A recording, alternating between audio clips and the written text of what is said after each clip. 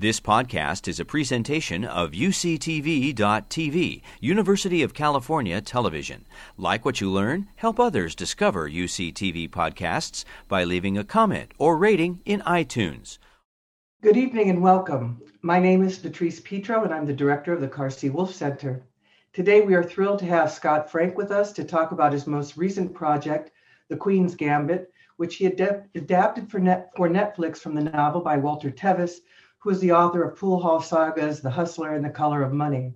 The Queen's Gambit is Netflix's most watched limited series to date and tells the story of Beth Harmon, an orphan and chess prodigy who struggles with addiction and an addiction to the game and eventually becomes Grandmaster. Scott Frank has had an expansive career. His screenplays include, among many others, Little Man Tate, Dead Again, Get Shorty, and Minority Report. Most recently, he wrote, directed, and produced the Netflix series Godless, which was nominated for 12 Emmy Awards, including nominations for writing and directing, as well as a nomination from the Directors and Writers Guilds. Like Godless, The Queen's Gambit also explores female characters who refuse the gender norms of their time. Scott Frank is no stranger to the University of California at Santa Barbara. As many of you know, he earned his bachelor's degree in film studies here in 1982, and his first script, Little Man Tate, was one that he began working on as a student in the late Paul Lazarus's screenwriting class. As fate would have it, our paths have actually crossed. They did in the spring of 1979, when I was the grader for Professor Charles Wolf's course on heroes, heroines, and sex roles, and Scott was a student in that course. It was a large lecture course, so we never met, but we were both forever linked to Chuck, who was a mentor to us both.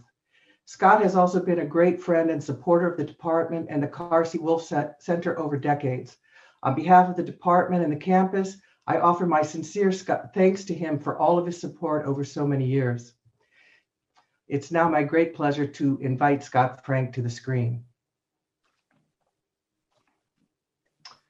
Hello, everybody. Hello. Thanks so much for joining us, Scott. There's so much to say about this fantastic series. The actors, the story, the settings, the decor, the costumes, the cinematography, the music. We most likely cannot cover it all, but I'm certain that our audience members will have questions that I might have missed. So to begin, I was really struck by the similarities between your first screenplay, Little Man Tate, and your latest work, The Queen's Gambit. Can you tell us more about what appeals to you about stories of child prodigies and the burdens of the gift of genius? Probably because I don't suffer from that gift. I would say with this, I'd always wanted to explore the price of genius. And Little Man Tate, I did it in a way, I was much younger. I wrote that script at UCSB. I was 22, 21 when I first wrote it. And I was about 28, I think, when we made the film. And it didn't explore it in a deep enough way for me. So being able to do it again, and when I read the Tevis book many, many years later, I thought, well, this is a much better way into that subject, and tried to make it as a movie for many years, off and on, and eventually abandoned it. And others had tried to make it as a movie for many years as well, until after Godless, I thought it would make a terrific miniseries. I thought that was the best way to kind of not have it become a sports movie. You know, it is in a certain way, but to sort of make it about other things as well. Yeah. Well, as you said, Little Man Tate was your original screenplay, and you adapted The Queen's Gambit from Walter Tevis's 1983 novel. And as you mentioned or alluded to, you weren't the first director to be interested in the novel. Bernardo Bertolucci and Walter Hill were interested in adapting it. Heath Ledger was preparing to adapt it at the time of his death. Why do you think the novel has been so enticing for all of these people, for directors, and what is unique about your own approach to it? Well, I think it's a couple of things. I think it's unique. It's unusual. I think that the book, when you read the book, reads like a thriller. It's a real page turner. You can't stop reading it. And I give the book to people all the time. And every single time I say, it's about a chess prodigy, and they say, no, thank you. And I say, just read it. And they read it and they say, thank you. It's a tremendous, tremendous book. And the story for me, I always felt it was actually kind of cinematic. I really thought it really was cinematic for me. So that was a huge the first thing for me was that it felt like a movie right off the bat, even though it's about something that is inherently not cinematic. Yeah. Well, while you follow, I've read the novel twice, and while you follow it quite closely, you make changes as well. I wanted to ask you about a few of these. I'm not going to ask about all of them, but for instance, and strikingly, Benny's chic friend Cleo in the miniseries is French. In the novel, she is American, and her name is Jenny. The character does not emerge again in Paris, and Beth is on time for her match with Borgoff, and she's not hungover. Can you tell us more about why you made these particular changes in adapting the novel, and why the Paris story opens the series? Because it doesn't open the novel. Because I wanted people to know that Anya Taylor-Joy was coming, that this is not going to be a show about a little girl, and it's not going to be your father's chess show. It's going to be something very, very different. And so the opening in Paris was sort of the key of the whole song, and that's why I decided to open with that. The book obviously doesn't, and you don't need to, again, because it's so compelling right off the bat. But I thought people are going to watch and see this little girl, and they're going to think, oh, it's about a young girl and an orphanage, and they're going to get the wrong idea of what it really is. So that's why I chose to open there. In terms of Cleo and having her be French, I just thought it was more interesting. I just thought, in the book, there's a lot about Beth sort of, experimenting, with just sort of watching other people, be sexual, and being curious about it from a very young age. And I just thought Cleo might be a really interesting character. Jenny seemed boring to me on the page. There wasn't anything to her. And I felt like there's a missed opportunity there to just create something more interesting and also more visual. It was just a more visual thing, and to pay her off in Paris. And I felt like her just losing in Paris because he beat her. We already did that in Mexico City. So I wanted to have a different kind of chess match. And so I thought her being hungover, again, she's her own antagonist, which is what makes the story so interesting. So I thought that by creating something that might be her own undoing, would be way more interesting than just having a girl named Jenny who shows up for an hour. Right. The mother is also, her real mother is not in the book either. None of those scenes are in the book. And it's funny, there've been a lot of articles, either pro and con, about the changes I've made in the book. And but nobody's noticed or written about the fact that her mother is non-existent in the novels. It's just, she's kind of trailer kid.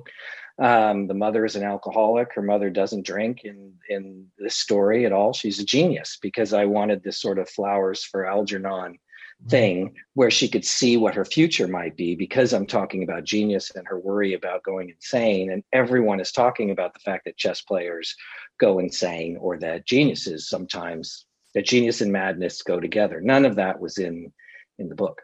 Yeah.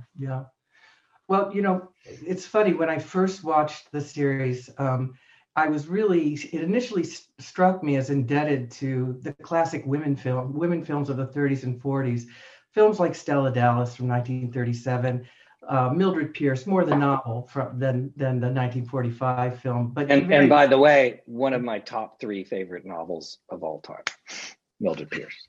Me too. What's most interesting to me, though, is the treatment of mother-daughter relationships, and especially the role of mothers who sacrifice so that their children can succeed. We're back to the story of Little Man Tate, of course, but I was wondering if you would say more about your interest in stories about phenomenally talented children and their loving but average mothers. How has your thinking about, you said you were younger when you wrote Little Man Tate. How has your thinking changed or expanded or evolved over the years? I mean, certainly it's different when you're writing as a 22-year-old or making the film when you're 28. And then you are a parent, you have children of your own, and you live this life. And I just wonder if you would comment more about what it is, how you began to think, because it's not just Tevis that's thinking in creative ways about this, but you too. I think about family, and it's less about mothers than it is about family in general, and Godless is about the same thing. It's, everyone thought I was trying to make a feminist Western, and I was making a show about fathers and sons. In that case, this is mothers and daughters, but it's a color for me. It's just something different. It's about the family you choose versus the family you're born into is a huge thing for me. I'm fascinated by that. And in the case of Godless, for example, he was sort of found by this man and turned into something terrible. In the case of Queen's Gambit, she isolates herself. She's an orphan. She has no parents, so she kind of keeps isolated. And then when she meets Alma Wheatley, the woman who adopts her because Alma's lonely, basically, and just wants a plaything, they develop a real relationship, and they actually decide they need each other. And by the end of the story, she has this whole family. She has all these people in her life. So that's really what it is. It's less the specifics of mothers and sons and mothers and daughters, or fathers and sons and fathers and daughters, than it is this notion of connection. Yeah. No, I'll follow up on that a little bit later. But I've read a lot. I know people who are listening to this webinar have read a lot about Anya Taylor-Joy and her stunning performance as Beth. And of course, the lens is always on her, whether she's alone at home, in a stranger's apartment, on a plane, on her bed at night. When I was rewatching, just her face and her eyes and the expressivity, and also how you often film her kind of cast in shadow. So it's just, one eye, but very, very serious emotion read through her facial expressions. Can you tell us more about how you came to cast her for the role? I mean, I've read that, you sent her the novel. She was on your short list. She'd come out of, a lot of acclaim from the 2016 film, The Witch. But I just would want to know more about how you came to cast her. Did it happen quickly? What were you, because so much rides on that performance. Yeah, I would say everything rides on it. And, the one thing you can't fix is casting. If you make a mistake in casting, you can't fix that in the cutting room. There are many problems you can fix later, but casting the wrong person isn't one of them. I love The Witch, and I also loved a movie she did called Thoroughbreds, which I'd watched actually for the other actor, because I already kind of knew about Anya, and I was watching it for Olivia Cooke, thinking about her, and I couldn't stop staring at Anya. Just couldn't stop. I just thought she's riveting in every scene she's in. She's just really, and so I watched a few other things that she'd done, some early work that she'd done. And I realized that because the chess matches, in order to make the show work, especially the way the book worked, if you don't know anything about chess, you're riveted in the book. And he does way more chess description in the book and way more games than we do in the series. But I understood that if we're going to do this, you have to see what is the least amount of chess you can get away with, and also more in that direction, what is the least amount of chess explanation you can get away with, so that is a huge issue, number one. Number two is I had to make sure that for every single chess match, you understood the emotional context, where you're at in the story, so that you knew the stakes, the emotional stakes. It's not just about winning or losing, what's happening inside of her. So to do that, you needed a really specific actor. You needed somebody that could do it all on their face, and you would never get tired of their face. Their face brings you in.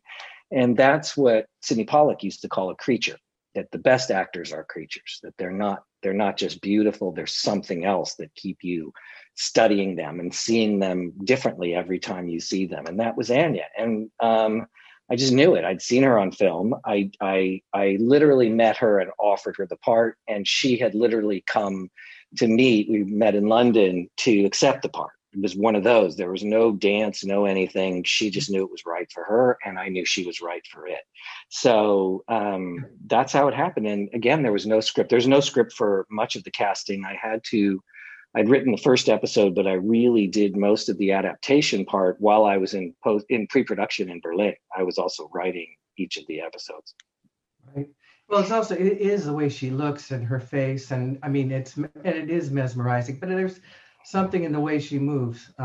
There's something, and I don't mean not just her body, but even the way she moves, that moves chess pieces, and with a kind of there's a certain flair to it, and I understand she was a dancer and a model, and but I think it's that the way that her body moves is also very important and conveys all kinds of, from awkwardness to this, as her confidence builds, and the confidence walk is pretty impressive.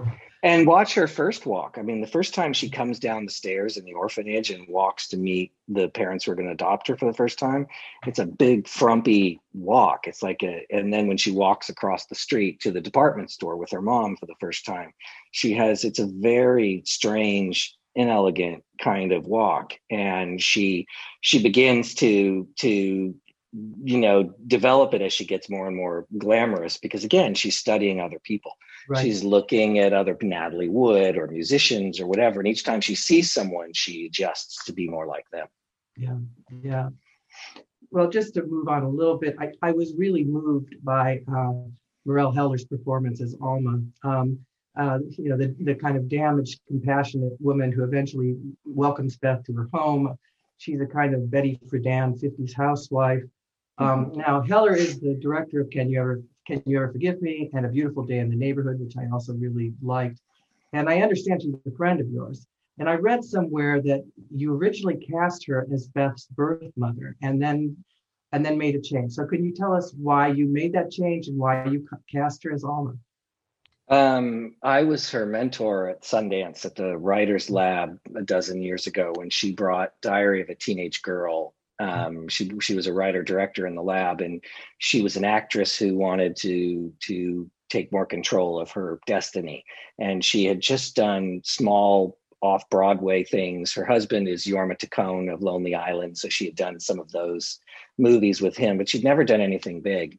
And we met and we became friends. And I hadn't spoken to her in over a year when she emailed me because I was going to go shoot a film called The Walk Among the Tombstones in New York City. And she said, I'm here. We'd love to see you. And, maybe, if you want me to do something, I think I'm going to go and audition for your casting director. And I thought, oh, okay. So I gave her a part in the film, not thinking anything of it because I knew she was an actor. I didn't make her read. I just said, here, I'll cast you as this. And she came in and she does this little part, which ended up getting cut out, but she was so good. I remember sitting there feeling foolish, going, oh my gosh, she is a really amazing actress. And I apologized to her. I said, okay, so I've totally underutilized you. And I had no idea you were this good. I'm going to write something for you. We're going to work together. So we were friends. I tried to get her to play a role in Godless, but she was shooting Can You Ever Forgive Me? And so I cast her in this, and it was going to be for the mother. So it was going to be for a much smaller role. But I lost the actress who I had cast as Alma Wheatley. And interestingly enough, while I was writing the script, I like to visualize people, usually not actors I'm trying to get, usually dead actors, so that I'm never disappointed. I always joke that it's always Steve McQueen, but it kind of is always Steve McQueen for me, no matter what, whether they're a kid or whoever. But for Mrs. Wheatley, I kept thinking about Mari's face, because she has this incredibly sympathetic face with those black eyes, and she's amazing. And but if you saw her before, if you Google her, she has bangs like you, and she has this kind of long hair, and she doesn't look anything like Alma Wheatley. But that face, she's a creature. And so I would tell Ellen Lewis, the casting director, when we were casting, I said, this is sort of the physical vibe I want, is Mari Heller. And I would say that over and over again. And we cast someone terrific, and it was just a scheduling thing, and it couldn't work out. And Bill Horberg, the producer, said to me, we were scouting in Toronto because we shot 4 or 5 days there. Yeah. And Bill said, well, you kept always talking about Mari Heller. Why don't you just cast her? And I said, because Netflix will never go for that. And said, she hasn't really done anything. He said, well, you don't get what you don't ask for. Let's just ask. And so I asked them, and they said, well, is there any film on her? And I said, no, I don't have any film on her. I said, because I'd cut her out of the movie. I said, I don't have any film, but here's an interview she did for the Hollywood Reporter where she's sitting at a table with a bunch of male reporters, and I'm sorry, male directors. And there she is for this round table. And I said, you'll get a sense of her voice and her vibe. She'll look very different, but check it out. And they said, they watched it and they said, well, if you think she can do it, go for it. And at that point, I thought that they had no faith in the show. They were so easy. I thought, okay, they must not really care about the show. And Mari thought the same thing when I called her up and I said, how would you like to take the other part? And she said, no, Netflix will never let me do that. And I said, they already have. I've spoken with them. It's a done deal. If you want to do it, I'd love to have you play basically the second lead of the show. And she was off shooting a commercial, directing a commercial, and she flipped out for a day or two and did it, and obviously did it with aplomb. It was amazing. Totally. From the first second, And when I saw her, by the way, first time she came out of the hair and makeup trailer for her hair and makeup test, she looked like Mrs. Wheatley, that Betty Davis look that she has in the show. Yeah. I'm not alone, but I loved Alma and Beth's relationship and the way that it exists somewhere between sisterhood and parenthood. And what I really loved was how Alma comes alive through her newfound role as an agent and confidant for Beth. But most of all, before her death, she gains this liberating new lease on life, engages in a thrilling sexual relationship with her former pen pal in Mexico City, and finally fulfills her lifelong dream of playing piano for an audience. And of course, the piano performance was not in the novel, nor was she a pianist or anything like that. You added that. Most mothers in classical women films never get to fulfill dreams for themselves. Think Auntie Mame. Why was it important to you that Alma does? Again, so much of this stuff comes from a place of just storytelling gut. It's less about, I want to make this point or that point. Sometimes I'll push against something. Right. And there is a huge thing in the Queen's Gambit that I push against, which we'll talk about in a second. But in terms of that sort of thing, I just wanted her to be more interesting. I wanted there to be more to her and more complicated and more surprising. I'm always looking for what would be surprising about this woman who's this lonely housewife on this little street in Lexington, Kentucky. What if she had her own dreams that were thwarted? What if she was her own sort of genius? Yes. That might be really interesting. And I just thought about playing with that a little bit. And it's always for me, is this the best version of the story?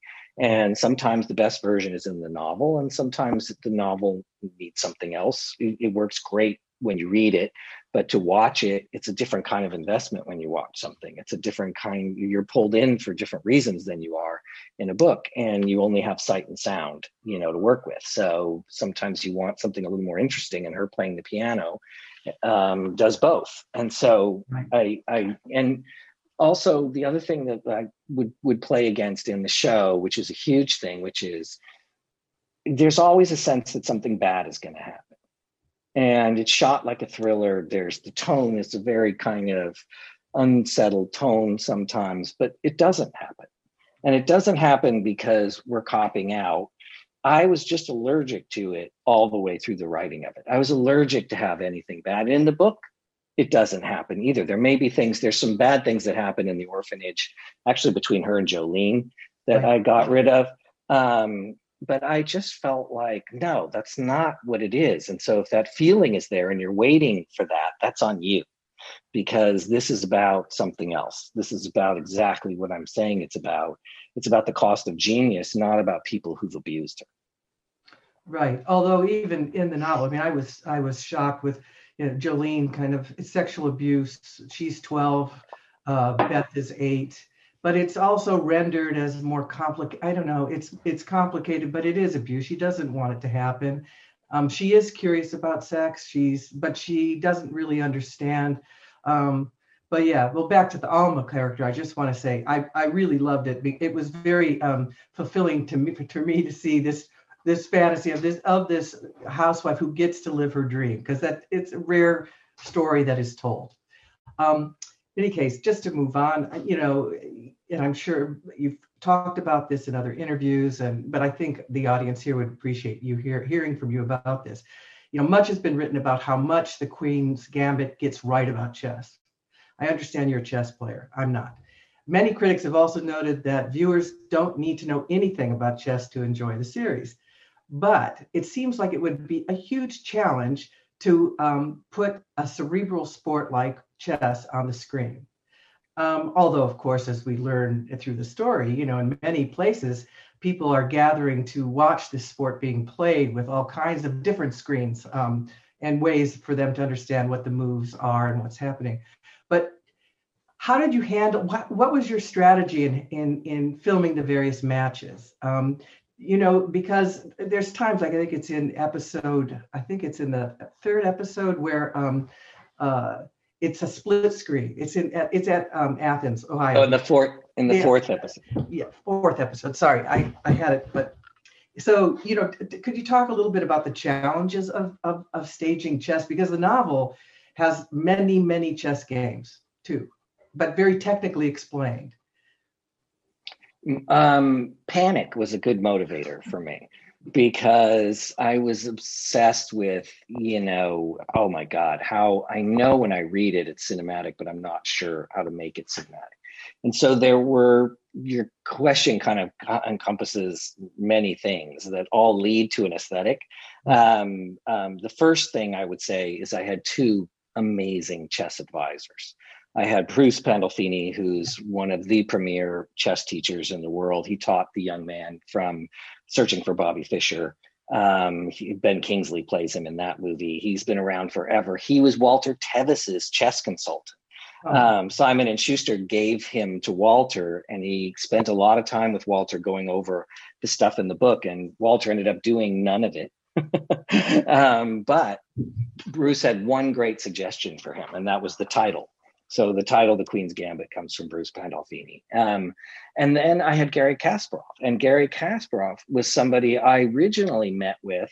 We have some mutual friends, and Bruce knows him. And I met him here in New York. And originally I wanted him to play Borgov. I thought he would be a great Borgov. I thought he could do it.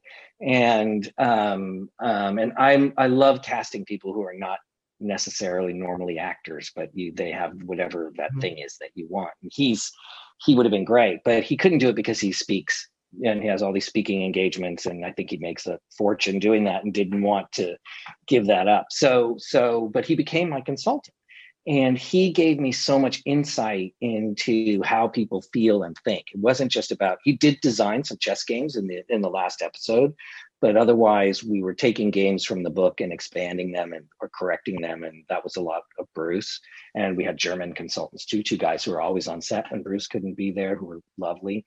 But all that conversation in the elevator where they're talking about her in Mexico City, that all came from Garry. That was all from Garry. Or certain expressions, should we finish this on the board? Things that I love, little telling details like that, dialogue. The fact that KGB would follow Borgov around, just all more. And I mean, so many things I'm drawing blank, but he was a huge help that way. Right. The other thing that we did, and then I'll get it's all going to lead to the whole aesthetic. The other thing we did is we had a chess summit in Berlin, because we shot 90%, 95% of the show in Germany. And so we invited the editor to come. So our editor came. We had the whole art department, meaning production designer, props, everybody. Bruce was there. So what we could do is, and cinematographer was there, we were all there so that we could go over every single chess match. And by then we had all our locations. We waited in to make sure we had all our locations. And we had a huge long table with every chess board and chess piece from every single match. So visually, we could look at them all together. And so you would say the first tournament in Kentucky, what would the boards be made out of paper? Yes, they would. What would the pieces be? How many people would be there? Here's our location. Is this location real? And would there be bystanders? Would they be at the table? Would they be sitting down?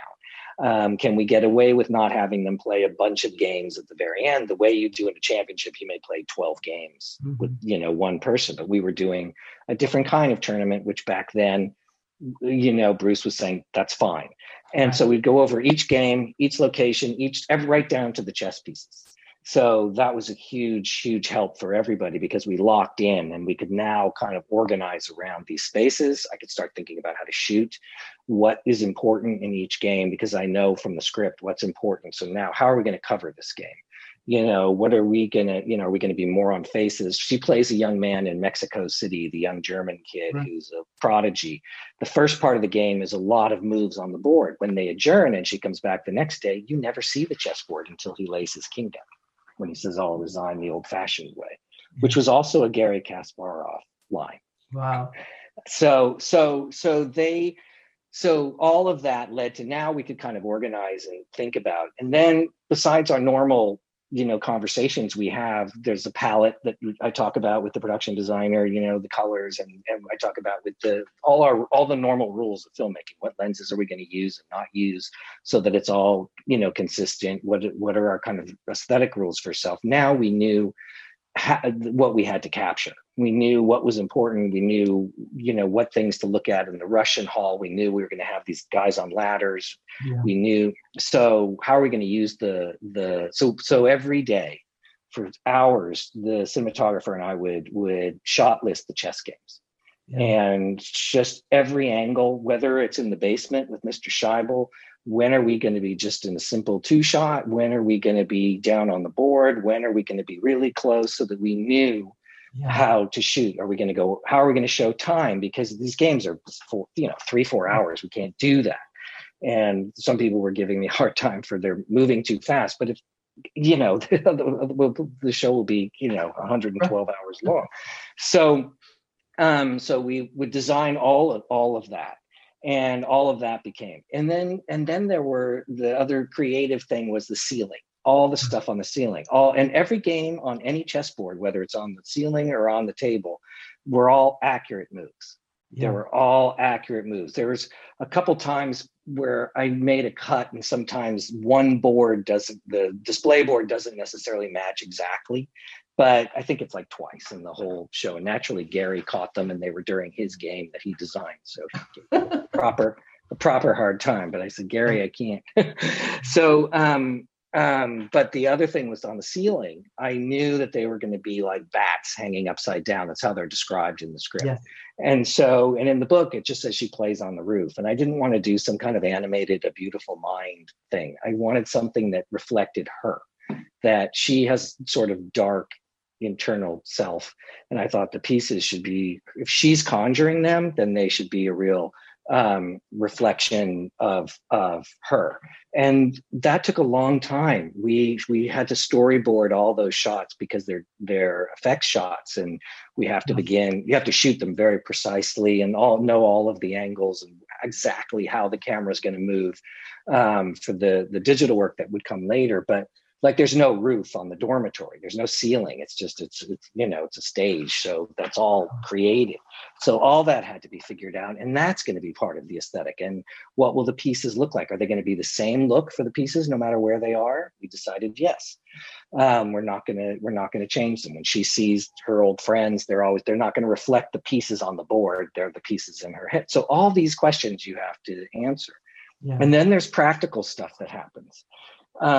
Because I don't want to show whole games, I always knew that in the case of Athens, in the case of Ohio, the U.S. championships, in the script, he just makes a move and you cut out of the game, because I thought that would be really interesting you think you're going to see the whole game. We've already seen them play chess, and I don't want to undermine her beating Borgov later. So it was just better to cut right to the bar after and realize, but we only had, through quirk of schedule, and it called out a split screen in that, in the script. I was thinking about doing it, but I only had 4 hours to shoot that location, just for reasons I can't get into, but it was just complicated practical reasons to shoot this lecture hall. And so, and one of the shots was an extremely complicated shot where the camera's pulled up on a track backwards above the seats once they go and walk around. We did it practically because it gave us an interesting look. So I ended up I ended up realizing that we only could get certain shots. So, and we didn't have a lot of time for coverage. So the quad screen became the way to solve the problem, to just really lean into it. And what I did is, before we started shooting that day, I played the piece of music, which was Classical Gas, for the whole crew, all the actors. I sat them down in this lecture hall.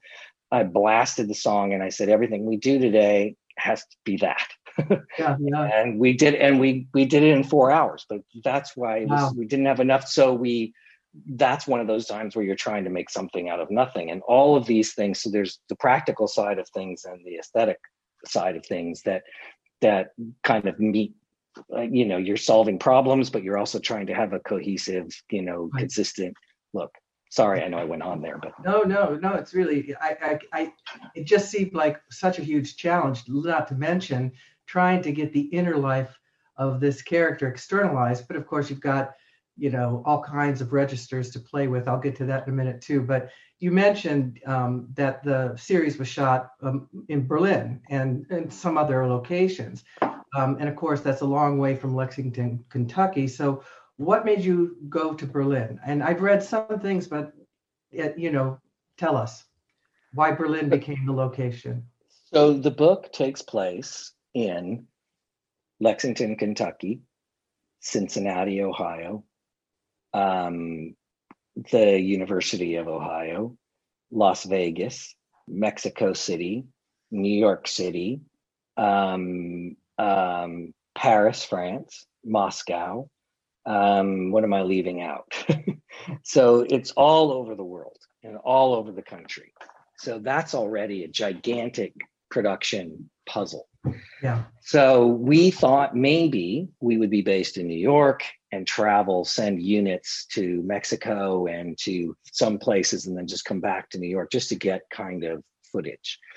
Couldn't do that because I had $38 million to make the show, which is not a lot. And so then we had 35, I think. So we were trying to come up with a formula whereby we could shoot everything in as few places as possible, obviously. And we thought Berlin could stand in for a lot of Europe. And it just so happened that the production designer I really wanted was based there. Uli Hanisch, who I really wanted to work with since I'd seen Babylon Berlin. He was there. Berlin, yeah. Amazing. And so we thought, well, let's go.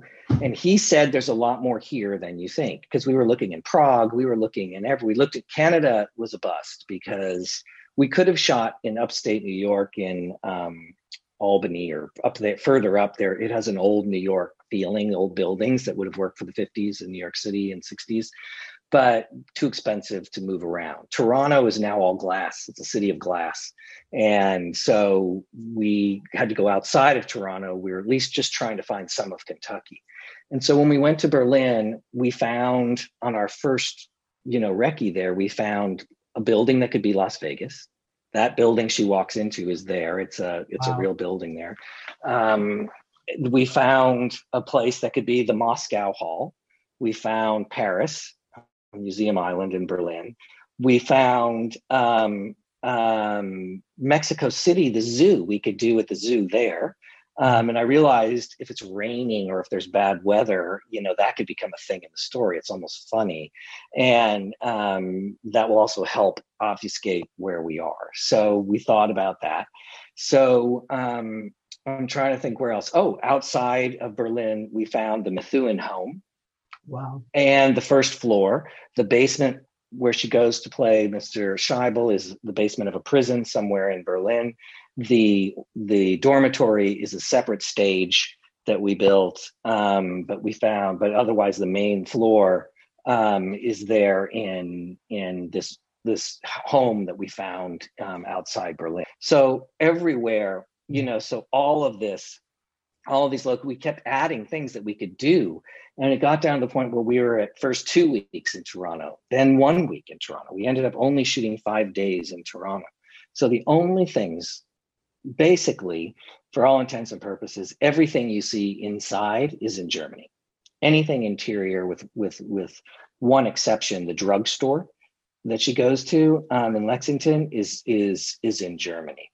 Otherwise, in Toronto, we shot her street where the little blue house is on. Again, just the exterior, the porch, and the backyard, and the street itself. The girl Margaret, whose house she goes to, that's around the corner. Her real father's house, her birth father's house, when the mother goes to try and drop her off there, that's in the same area. We shot the department store just for the bus pulling up and them crossing the street. We shot the arrival at Benny's apartment in Toronto, which just had 2 little facades, and then it's all digital. Wow. We shot the Ohio State, the University of Ohio exterior there. The student union where she's reading a book during that whole sequence is in Germany. The dorm room where the shadows come down behind her, that is at that location too.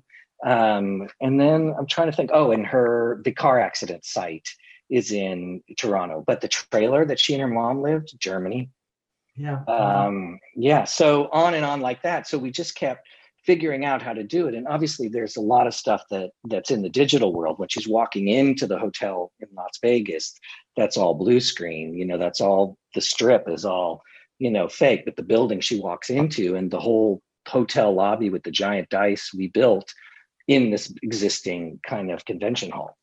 So we built the whole hotel lobby, and the same with the Mexico City tournament. That's a lobby of a big theater in Mitte, and we turned it into a hotel, that whole space. The pool, the swimming pool, is just this all cement area, outdoor area in the old East Berlin, that we had a 3-story blue screen that became the hotel in the background. There's a little structure there that, because it was dark and I had it rain, you didn't have to see. It looked like, there's the kind of outdoor bar and all of this. And it was much more beautiful to have her go swim in the rain anyway.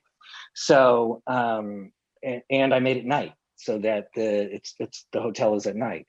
Moscow is Karl Marx LA in Berlin, again, with a lot of use of digital background. When she walks out of the Moscow Hall, across the street, the river, blah, blah, blah, blah, blah, on and on. No, the settings are they're so stunning. And I mean, and Mexico City, the hotel, and oh my God, and just the colors and all of these grand lobbies and other things like Benny's kind of dilapidated apartment or almost a stage. Over-decorated chintzy house.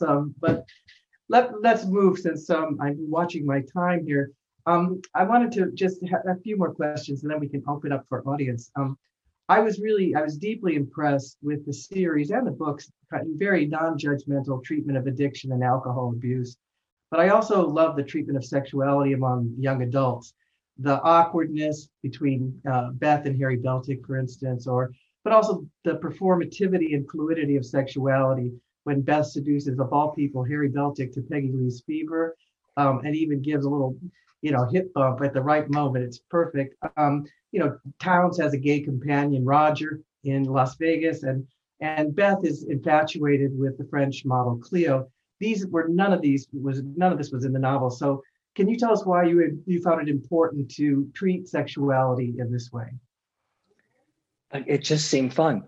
It just seemed like it made it more of a more cinematic and more interesting and more visual and more surprising. And, I'm sure I tried a version of how it was in the book, and I just thought about standing there on the set and if there would be enough to kind of warrant us all standing there on the set. And right. So I just kept thinking about what would be surprising, what would be, an interesting way to turn this on its head or do something different. And there was already a sexy quality to the way I was thinking about all of it. And I thought this would just add to it. This would just make it, if there is that kind of the fluidity, as you say, if there was that way, I thought it would be better. It'd just be more interesting to do it. It was more for fun. And, there's a kind of winking quality to all of that. Right. So The Queen's Gambit is, a period piece set during the Cold War, but this isn't your conventional Cold War tale. The Soviet players are professional and respectful.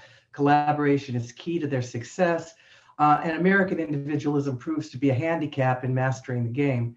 In fact, it's only with the collective help of the chess-playing men from her past that Beth is able to take home the title. why do you think this story was important to Tevis and Reagan's America in 1983? And why is it important for you to make this now? Because, it's interesting when the series landed, right, the 24th of October. And, right before the election and after, and people watching it, there's certain pleasure, of course, in people who play by the rules, and they resign, and there's something to the game itself. But I wondered if you knew anything about Tevis writing at this time, or why you found it something you wanted to tell now. It's another one of those things that's only kind of hinted at in the book, because in the book, Townes doesn't go to Russia. He doesn't show up in Moscow, right. And it's only Benny on the telephone. Right. And I wanted them all to be there, and I wanted Townes to show up because he's her true friend. And she wasn't. I thought that they had unfinished business that they needed to attend to. It just seemed like more of a great thing. It was, again, Garry Kasparov who gave me the speech. Americans, they're all such individualists, but that speech that Benny gives was, I had dinner with Garry in Berlin one night, and he was telling me that, and I got out my notebook and started scribbling, because I thought, oh my God, that will actually make that payoff not just be this sentimental thing. It will be a real payoff to a setup in the script. Will actually be, there's actually a good story beat reason for it there. It's actually an answer to a kind of question you didn't know was being asked in the background, and the way all good movie payoffs are. And so having them all there and her not being the individualist, that I just thought was, again, an accident that was great. Agreed. So the novel's politics are not only Cold War politics, but the politics of the burgeoning women's movement and certainly civil rights era. And Jolene, played by Moses Ingram in her first on-screen role, is the only Black child at the orphanage. Later in life, she studies political sciences. There's changes that you add to the series, and she tries to step beyond the narrow path for Black women in the 60s. Significantly, though, in the novel, it is Beth who seeks out the adult Jolene, and in fact, in the novel, she often is reaching out for Jolene. Whereas in your series, it is Jolene who shows up at Beth's house unannounced and just in time. So could you talk about why you made that change, that for Jolene to come to find Beth? Yeah, in the book, she just realizes she needs help and she can't do it alone. And Jolene shows up, and there's this Rocky-like sequence where there's this Rocky-like sequence where Jolene, what do you say? Gets her in shape. They go and they run, they go jogging, they do all this stuff and so on. And it just felt ridiculous to me. Yeah. And I also didn't think Beth would call her.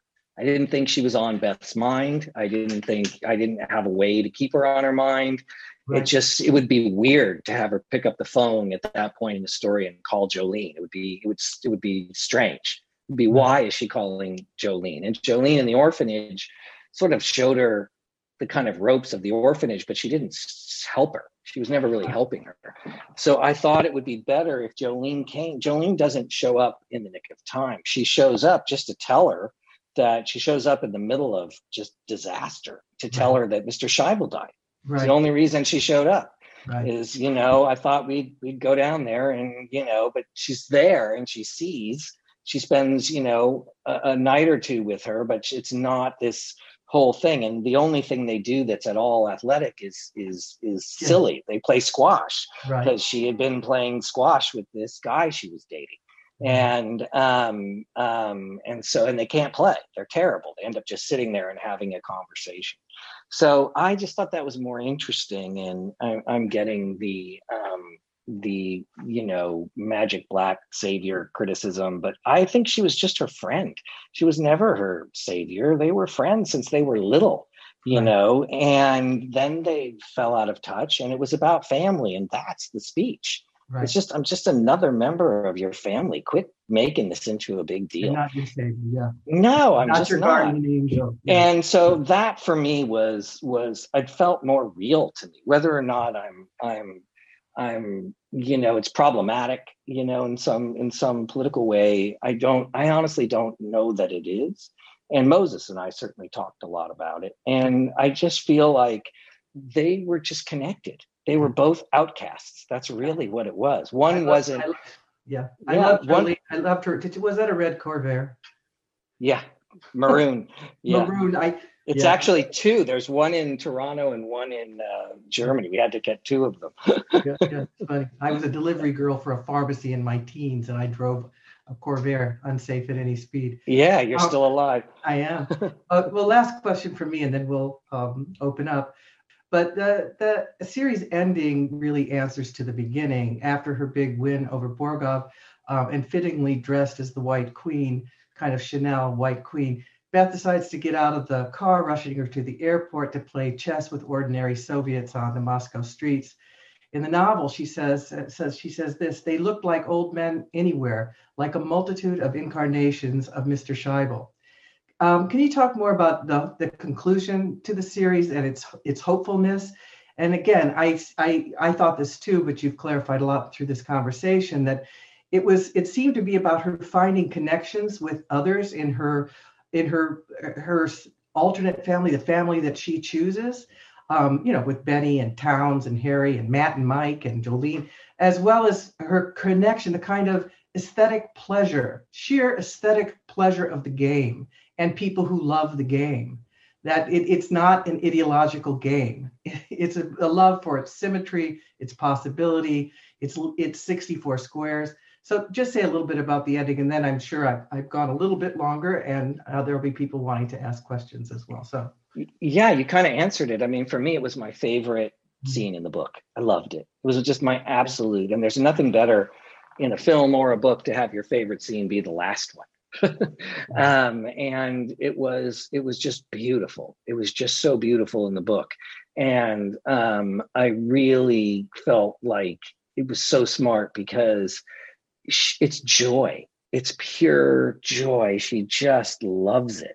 And call it an addiction, call it whatever, but she loves it. It is this thing that she says is beautiful. It may have elicited, dark impulses, and she may have all these things swirling around, but this game she loves, and sitting down with these people who are all very safe, these old men, these Mr. Shy. People even think I cast the same actor, the Russian gentleman. I thought, is that Bill Camp in makeup? I said, no, it's a famous Russian actor. So, but it's just joy. And that was important for me he starts talking about politics again. And her escort is talking about all this stuff. She doesn't want anything to do with that. And she wants to go back to the park where people are just playing without any worry about their rating or anything. Right. And so I just thought, and the book says, I think the last line of the book is, do you want to play chess? And I thought, first of all, they're sitting at a chess table. It would be weird if you actually saw this for her to say, do you want to? And so I just thought, because it's just this joyful moment, she just says, let's play. Yeah, so it's just about play. That's really what it is for me. And so that was my thinking, was just to have her be finally this, she's kind of, for that moment at least, very comfortable in her own skin. Yeah. So I want to invite Emily Zinn. She's the Associate Director here at the Carsey Wolf Center to field questions from the audience. So over to you, Emily. Thanks. Okay. Hi, Scott. So we have so many questions, but we picked a few of them that we wanted to ask you. So the first one I have is from Sophia Stewart, who says, you've mentioned that Douglas Sirk was a big influence on the series. Can you talk a little about your process to get the atmosphere you want to conjure up on screen with regard to Sirk or other influences? Well, Sirk used color, I just thought that color would be a huge, interesting thing, whether it's absent in the first episode and the last episode. The orphanage episode doesn't have a lot of color, and Moscow doesn't have a lot of color. And so I just love the way he uses it, that feels everyone thinks Mad Men did that first, but no, he did that first. And what he did was amazing. They were real environments, and you were kind of comfortable to be there, even though uncomfortable things were happening in his melodramas. So we talked about her house, early on when we were in pre-production, that it was going to be this Douglas Sirk-like kind of feeling. Her bedroom, everything, the way we were, going to shoot it, all of that. So it was just an interesting, and every location, Las Vegas, Mexico, Paris, they all have a slightly different palette. It all grows out of the same palette, but it's all adjusted. Nice. We also have a question that several people have asked about how you approach the screenplay adaptation of Queen's Gambit as a series of episodes rather than as a feature film. So the construction of episodes introduces a level of compartmentalization in the story. And the questioner is curious about how your thought process differs and how you organize your thinking when working with an episodic structure. It's messy. I mean, both with Godless was 6 scripts that turned into 7 episodes. And I said, I'm never going to make that mistake again. And yet on this, I wrote 6 scripts and they turned into 7 episodes. So clearly, however I'm guessing how they're going to end, I'm wrong when I'm writing. I just sort of, it's a guess, a gut feeling this is a good ending. Episode 1 used to go on much longer. There's a ton of scenes that are wonderful after she gets punished. And there's a scene with which it was actually Christiane Seidel's greatest scene when she punishes her for the pills, and she's forced to do all these chores for Miss Lonsdale in chapel, and it's like this great, but you get it. So, and we had a huge sequence that we shot of chess on the ceiling too, that takes her, you start on her, you go up to the ceiling, there's all these chess games, and then you come down to her. And when she said that, and the lights come up and as daylight comes, and then when he walks in, which is there now, the orderly, she's now older, and cut it. It was beautiful. I hated to cut it, but the rhythm was off. So I write it like a long movie. I shoot it like a long movie. I don't shoot it an episode at a time. I shoot, we shoot out locations the way you would a film. And I write it, I'm just thinking of rhythm. When is a good time to stop? When is a good time to stop? Everyone who joined us for this conversation, and mostly thank to you, Scott, for making this series and all of your other work and Godless. And it's been a real privilege to talk to you about this, especially because, I personally found it very hard to read or watch fiction for a very long time in this pandemic and other things.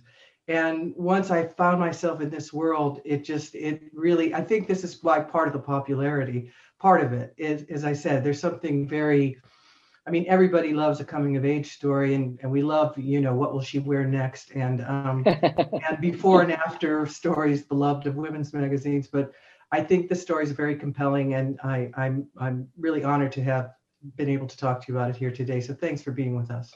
My pleasure. It was a real treat. Those were great questions, and it was a really fun conversation. So Thank you. You've been listening to a podcast by University of California Television. For more information about this program or UCTV, visit us online at uctv.tv.